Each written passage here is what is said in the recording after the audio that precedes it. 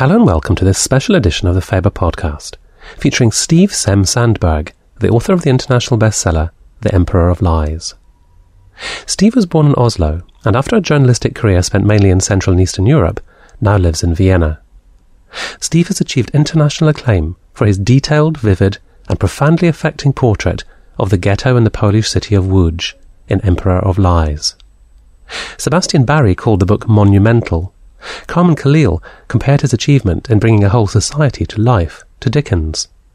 No less a historical novelist than Hilary Mantel said of it, "Fiction here is operating at its best, to close the gap between past and present, between them and us, not through sentiment, but through real understanding. I find it difficult to think of any book that has had such an immediate and profound impact on me." What made the Lodz ghetto different from the others set up by the Nazis? Well, it was presided over by a complex monster, Mordecai Chaim Rumkowski, who compelled his fellow Jews to work for the German war machine, in a terrible pact with the devil that would ultimately cost hundreds of thousands of lives. The Lodz ghetto became Rumkowski's private fiefdom, with its own police force, shops and schools, even its own currency and chronicles. As you'll hear, Steve Sem-Sandberg has drawn on those chronicles in order to reimagine the ghetto, even today still haunted by ghosts, and shine light on the nature of evil manifested in one particularly dark time and place. When we met earlier this month at the Faber offices, I began by asking Steve about making the transition from being a journalist to writing novels. No, actually, I was not a journalist instead of being a novelist. I was a journalist because you have to make your bread somehow. And in Sweden, it's the case that you have to earn some money. I started in journalism, and there's something about it that I enjoyed, or I used to enjoy. It's like the feeling that you're in the middle of the world. Everything is actually happening in real time, and you have to deal with that in some way. You have to present it to an audience. You have to, really be true to events, and that taught me a lot as a writer, I think.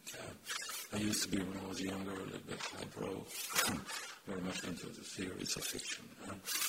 And you can get so many theories of fiction into yourself, but then you slam into the wall of reality and you have to deal with things.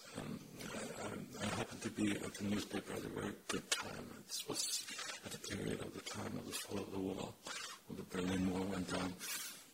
And also later I traveled a lot in former Yugoslavia. I went to Srebrenica and all those places, and it made an impression on me as a writer. I think it was very good for me. I got to put my hands on real stuff, and I think that also for the Emperor of Lies, this has been it's a classic experience. It's not nothing that you will read in the book, but it kind of formed me as a writer in many ways. And the kind of fiction you write is very much grounded in documentary reality, isn't it? That's clearly a part of what nourishes your fiction. I'm not a bit hesitant of using the terms I know you use in Britain, the words docu-fiction or docu-novel or something like that. Because for me, to my eyes, my books are purely fiction. But as a fiction writer, or if you're a European fiction writer, you know that you can use many different tools in order to achieve something that you want to achieve as a fiction writer. And using documentary material for me is one tool. You can use many other tools, and I use them also in my novel. But the fact is, there's a backbone of reality in my book. And I tend to think about it also as a backbone. It gives the general chronology, the basic events. But I really do quote from the Ghetto Chronicle. Making a direct quote only 2 times in a book of close to 700 pages. So all the rest is it's not made up entirely, but it's fiction. It's basically fiction. You follow 12 or 13 families going through all these events and to the bitter end, so to speak. And these common people are not in any recorded documents. There's people that I've imagined. So how did you begin to approach this subject? Do you remember what your starting point was? Yes, I very much do. I used to live in Prague at that time, in the Czech Republic. And from Prague, many Jews were actually deported to Lodz for some strange reason. It's very, very far off. Actually, there were flight transports and total 5,000 Jews that left in 1941. And I was at that time working part-time journalism, part-time, full-time writing, to put it that way. So one thing I wanted to do was to follow in the tracks from Prague to Lodz. Somehow the people I knew had been deported. And some of them would maybe surprise British readers. Two of them were the elder sisters of Franz Kafka. As you know, Franz Kafka, the writer, he died in the early 20s, but his sisters, older sisters, lived on and they got huge families. And all of them were deported to the ghetto, which I never encountered anywhere in the literature of Kafka the address of where they went. They just kind of disappeared into history like so many other people that Jews did. So I followed them in their tracks and I actually found out where they lived, which I thought was something of a journalistic feat at the time.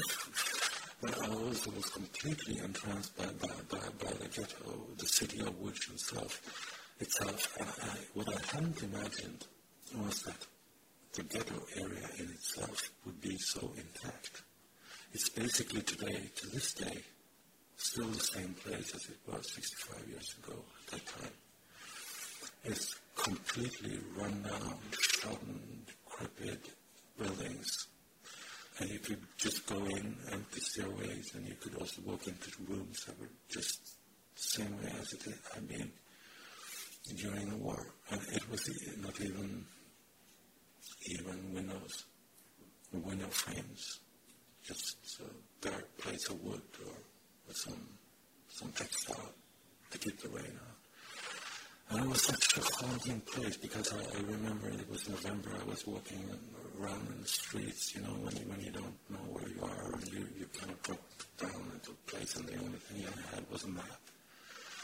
And the only thing that marked the ghetto area, the former ghetto area from the Polish city of Lodz, the other parts of the city of Lodz, was a kind of chalk line on the pavement. And I lost the chalk line. I was, moving around so much, I lost the sight of this chalk line. I didn't even know where I was. Was I inside the ghetto proper, or was I being outside? And the place really haunted me. And for years to come, when I wrote the book, I tended to, wherever I was living, either in Prague or in Stockholm or Vienna, I put myself back on the train and I went back there. And that was the largest, so to speak, inspiration for me to actually be in the place. And that is something which other ghettos which have been destroyed wouldn't have offered you. But I also wondered how much the figure of Rumkowski was an impetus to write this book, how much that was a decisive factor. Maybe you can say a little bit about him. Well, I knew of Rumkowski, of course, as anybody would, before I went to Lodz. And I was completely amazed that the single man could have this kind of responsibility put into his hands. He was really the master of life and that town. He had the destiny of 250,000 Jews in his hands. And he could do and did with them whatever he wanted. So, it was a man who but then again, this power was put into his hands by the Germans. You shouldn't forget that. It was the Germans who actually made him do this. But since all his speeches had survived, I read them during my first day in which actually I was amazed the way he talked about his city, the ghetto as his nation state almost like. And he talked about when he addressed the people, he said, "You can go to my bank to change your money. You should go to my pharmacy. You should go to my shops." Like everything and everyone belonged to him. It soon became clear to me that this was not some sort of simple rhetoric, the way he addressed people, but he actually believed this. So when he says that you have to amputate the legs and the arms of the ghetto in order to save the Jewish people there, he was actually talking about his own limbs. And I got more and more intrigued by the reasoning. How was he reasoning? And how was he actually able to cope with that situation that he had to give away all his people to save who in the end? In the end, there were only 788 people left of all these 250,000. And how did you reason? How did you think? And sometimes when I was reading about and researching, he came through as your common megalomaniac, as you would say. At other times, I think he was obsessed by some sort of purity of wisdom. He actually saw that there was a light at the end of the tunnel, and this was the only feasible way to get there. But the one truth does not take out the other one. You can have these conflicting views and conflicting viewpoints in the same person. And that's what makes him so fascinating. He was not only the chief collaborator of his town and his period, which he was, definitely, with the Nazis and what all the people he had to kill. But he was also one of the persons who actively had a strategy to survive. It failed, but it did have a strategy. And that's what makes the portrait of him, I think, so moving. At least for me it was. You cannot stay with a cold heart when you look at him or read about him. How far is his personality recoverable, do you think, from the historical record? And to what extent does the novelist's imagination, at what point does the novelist's imagination have to step in and really try to interpret what's there? It's quite an interesting question, because apart from the Ghetto Chronicle on which my book is based, there existed also parallel to that, and not as to this day published, something called the Ghetto Encyclopedia, which was in fact an encyclopedia that the same authors that wrote the Ghetto Chronicle put together themselves, because they knew that there were people, places, and things in the ghetto that were not actually comparable to anything else, and they made a list of those things. It was ways of expressions, the way the regions were dealt out, the way the police was organized in the ghetto, and such basic things. But it also was a list of the main personalities of the ghetto, the biographies, so to speak. And you have each and every one of the functionaries were there with these biographies where they were born and educated, and their families, and so on and so on. So there's one card missing in that heap, and that is the card of Tchaikovsky himself. There's no card on him, which seems extremely strange to us, or at least to me when I browsed through this encyclopedia for the first time. He was the chief, the boss of the ghetto. Tchaikovsky was the ghetto. So why wouldn't there be a card on him? And there are, of course, many reasons why. Maybe the card was extracted at some point. It was written. It did not please him. He took it out, or somebody else took it out. But it kind of describes also my method in my book. I mean, I try to get as close as possible to facts as I possibly can. I mean, I'm one of the few persons who actually have held this encyclopedia. I will have a copy of it in my own hands. And I've read each and every word of it. But I did also notice that the card from Tchaikovsky was missing. So I kind of filled in my own card, if you can put it that way. And then, so going on from him, you talked about walking the streets of Lodz and how comparatively unchanged they were. But how do you, as a novelist, go from that experience to actually bringing to life the everyday lot of people who were in that ghetto in those terrible years? Well, since there exists this huge compilation, this chronicle that was, I mean, actually what it is a day-by-day account of what actually took place in the ghetto from the 20th of January 1941 up until the 30th of July 1944. That was actually the day before the last deportations began, and those who wrote the chronicle were actually put on the trains, so they couldn't write anymore. So then you have 3,500 pages in which everything is listed.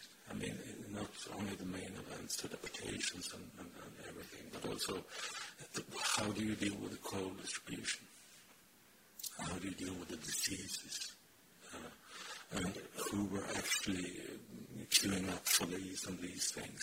There were 3 hens suddenly found running around in the ghetto. And it's a vivid description of all the people in the ghetto running, trying to catch these two hens. And nobody knew where they flew from, but over a fence in some way, and they happened to be in the ghetto. And you can see from this vivid description of all the ghetto being on their feet, trying to catch these three hens. I mean, it kind of gives a different perspective of things. And the Ghetto Chronicles in America, as such, it's like a total story novel in a way. You are on each and every level of the ghetto society at the same time. So I kind of used that, and I used a lot of material from that. But it was also the ramp or the starting point for my own imagination. And it gave me the liberty to imagine these people as not as different from us as we would believe. They had their ordinary lives, although the circumstances were far from ordinary, but they had to live day by day, and how did they deal with that, and how did they feel, and so on. So the main characters of my novel is quite ordinary people trying to go about their daily lives. And the book is told from the viewpoint of an omniscient third-person narrator, but it's not an impassive voice, and I wondered how you achieved that voice. Was it difficult to find the right pitch, the right tone for your narrative? I think you should keep in mind two things. For the first thing is that this is a collective novel. It's really a novel about many people. So I made a decision not to have a main character, as you could say. There are many main characters, and you can follow the tracks of each and every one of them. But there is not a single individual with whom you would tend to empathize more than any other models. And I think that also gives very strict directives to the author. One thing that really kills in these circumstances is sentimentality. And sentimentality is that the author or the writer himself is trying to interpret the events for the reader. He's telling the reader what to feel and when to feel and how to feel, which I think is just plainly wrong. And in this case, this Holocaust event, it's also morally wrong. Because you are the ones, the reader is the one who is presented with the actual events, and he's the one who is going to take these events in and also judge them according to his own. I'm not in favor of the kind of writing where the writer himself takes the reader by the hand and uses an entire book to show him, look at this, and this is, you beware of this, and so on. I tend to look at my book as a recreation of a universe, a mental, social, political universe, extremely detailed. And the reader is let loose, so to speak, into that universe. And at some stage, he will discover, the reader too, that there are wolves around him too. And the important thing is that what will he feel, what will he do when he gets this? And what's it like for you, Steve, dwelling in that universe? Because you must have lived in very close proximity to these events for some considerable time, both researching and then recreating it in fiction. So what kind of effect does it have on you? It's difficult to say. Does it change to you? I don't know. I think for me it was extremely vivid. As I told you, to go back to the city was an imperative to me, and to actually walk the streets. I just did just recently, although the book is finished. And sort of come out in many languages. I say this is a place for me that's very, very close to me. And I think it was always a novel I felt I had it in me in some way to write. But I was not sure during the entire working process that I would be able to actually do it. There were so many things that seemed to be, to me, unfeasible, like I'm not Jewish myself. How would it would be possible to put yourself into the mindset of somebody who's completely different roots and traditions and so on. But the only thing in the end you have to trust is your imagination. I did that, and I also had the opportunity to to use this astounding, fascinating document that the Chronicle is in itself. It's unique in the history of the Holocaust. And it was, when I started writing the book, it was unpublished, and many parts of it are still unpublished. I think there will be now a homepage with the book where we will be able to publish some parts of the encyclopedia for the first time. So it's virgin ground in a way, and that I think kept me going. But I feel also that it's a book that really changed me in many ways, and I think and I hope that it will have a little bit the same effect on the reader. I will be happy to. And do you think writing about the Holocaust presents the novelist with particular responsibilities, or responsibilities in a particularly acute form? Well, I've always seen my own work as a novelist as trying to get as close to the core moral issues as possible, and that goes also for the case in the case of Rumkowski. What really intrigues me is, of course, what is good, what is evil, the problems of good and evil, and you tend to think about good and evil as something that you can choose. Like Barack Obama used to say, you're in for some hard choices. You can either go for the good, or you can either go with the bad, so to speak. But the fascinating thing is, in these kind of circumstances, there are no possibility to choose. I mean, evil is the lack of the possibility to choose. And Rumkowski was put in a place and in a set of circumstances where choice was taken from him. But he still had to make choices. He still had to do something. If he didn't act all the time, he would be destroyed. And this is kind of an extremely fascinating subject in its own right. Now it happened to be a Holocaust environment and so on, and that kind of puts a certain responsibility to you. But what interests me is not the particular time and place, but how do you feel when you have all this power? How does it change you? What are your nightmares when you wake up in a ghetto? You have said that you wanted to save, and you see that it's completely empty. So, of course, it puts a lot of responsibility on your shoulders, but I think you have to be true to facts, and you have to be true to your imagination and what you feel like your inner compass as a writer. I think you should not go wrong. And did your understanding of Rumkowski change? Did it deepen as you wrote the book? Did you discover things in the process of writing that weren't apparent when you began? I think that my experience is that I thought he would come clear, so to speak. When I was finished with the book, when the book was finished, he would stand up and I would suddenly be able to grasp him. But what happened was actually the opposite. The writing of him kind of kept putting layer and layer and layer on him, and it grew to be more and more complicated. He was, at least to my mind, he was not a very complicated person, I think. He was kind of extremely simplistic. He dealt with basic things. People were always quantifiable in his mind. He dealt with people like a businessman do with his dry goods, so to speak.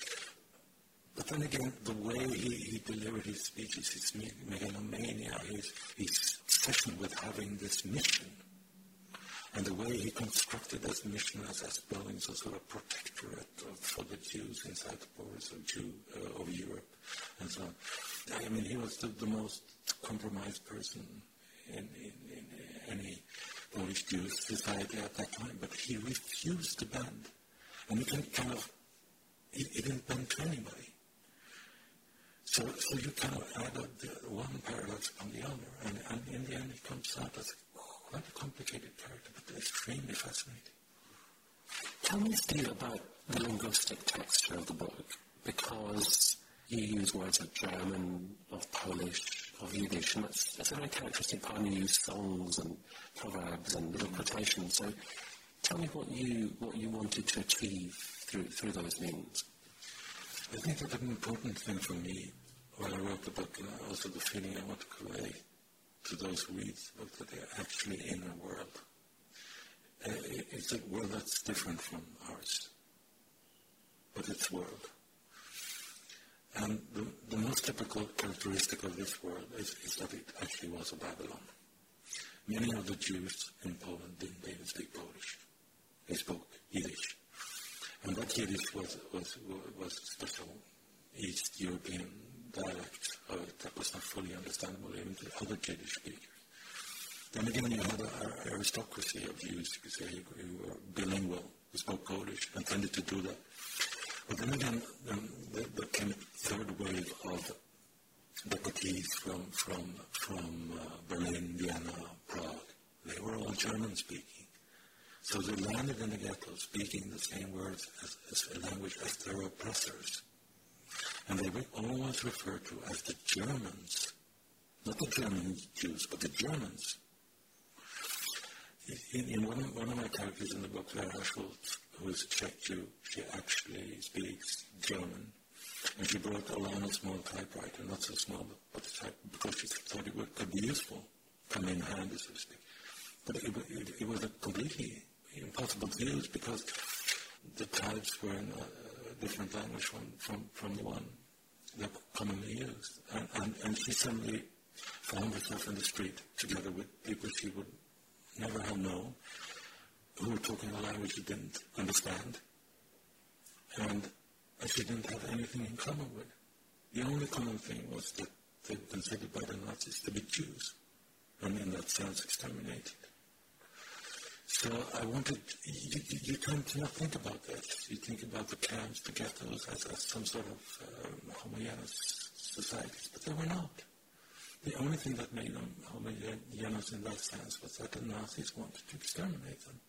And this is a way of giving them back their own voice. And see, okay, you have a multitude of society, you have the London here, in all its complexity. Okay, so how do you, maybe that will change your way of looking at things. I know that you translate yourself, and I wondered what it was like to see yourself go into another language, in this case, English. I mean, I think the translation is a very accomplished piece of work. I just wondered what it feels like to you to see your work in another language you understand. I just want to say, first of all, that I completely agree with you. I was extremely lucky to have Sarah Dath as my translator, and she's extremely dedicated and competent translator, and she's really made a huge work. Put in a huge amount of work to make this translation work, and it really does. I've got the impression that it does. But of course, it's difficult to see your own thought and mind translated into a different language. It's also fascinating and intriguing, and you can see other shades and other things coming forward that were not as obvious to you in the first place when you wrote the book. Some less flattering, some more flattering, but it's interesting, and I think, but most of all, it depends on the translator. I mean, if you have a really good translator, as I had in this case, I think so. If I can be the judge of it at all,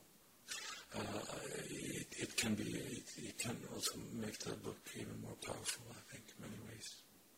The book is translated into something like 24 languages, and I wondered, in conclusion, perhaps, if you understand what is spoken to people, have some aspects of the reception book surprised you, or is it really achieving what you set out to in the way that you expected it to?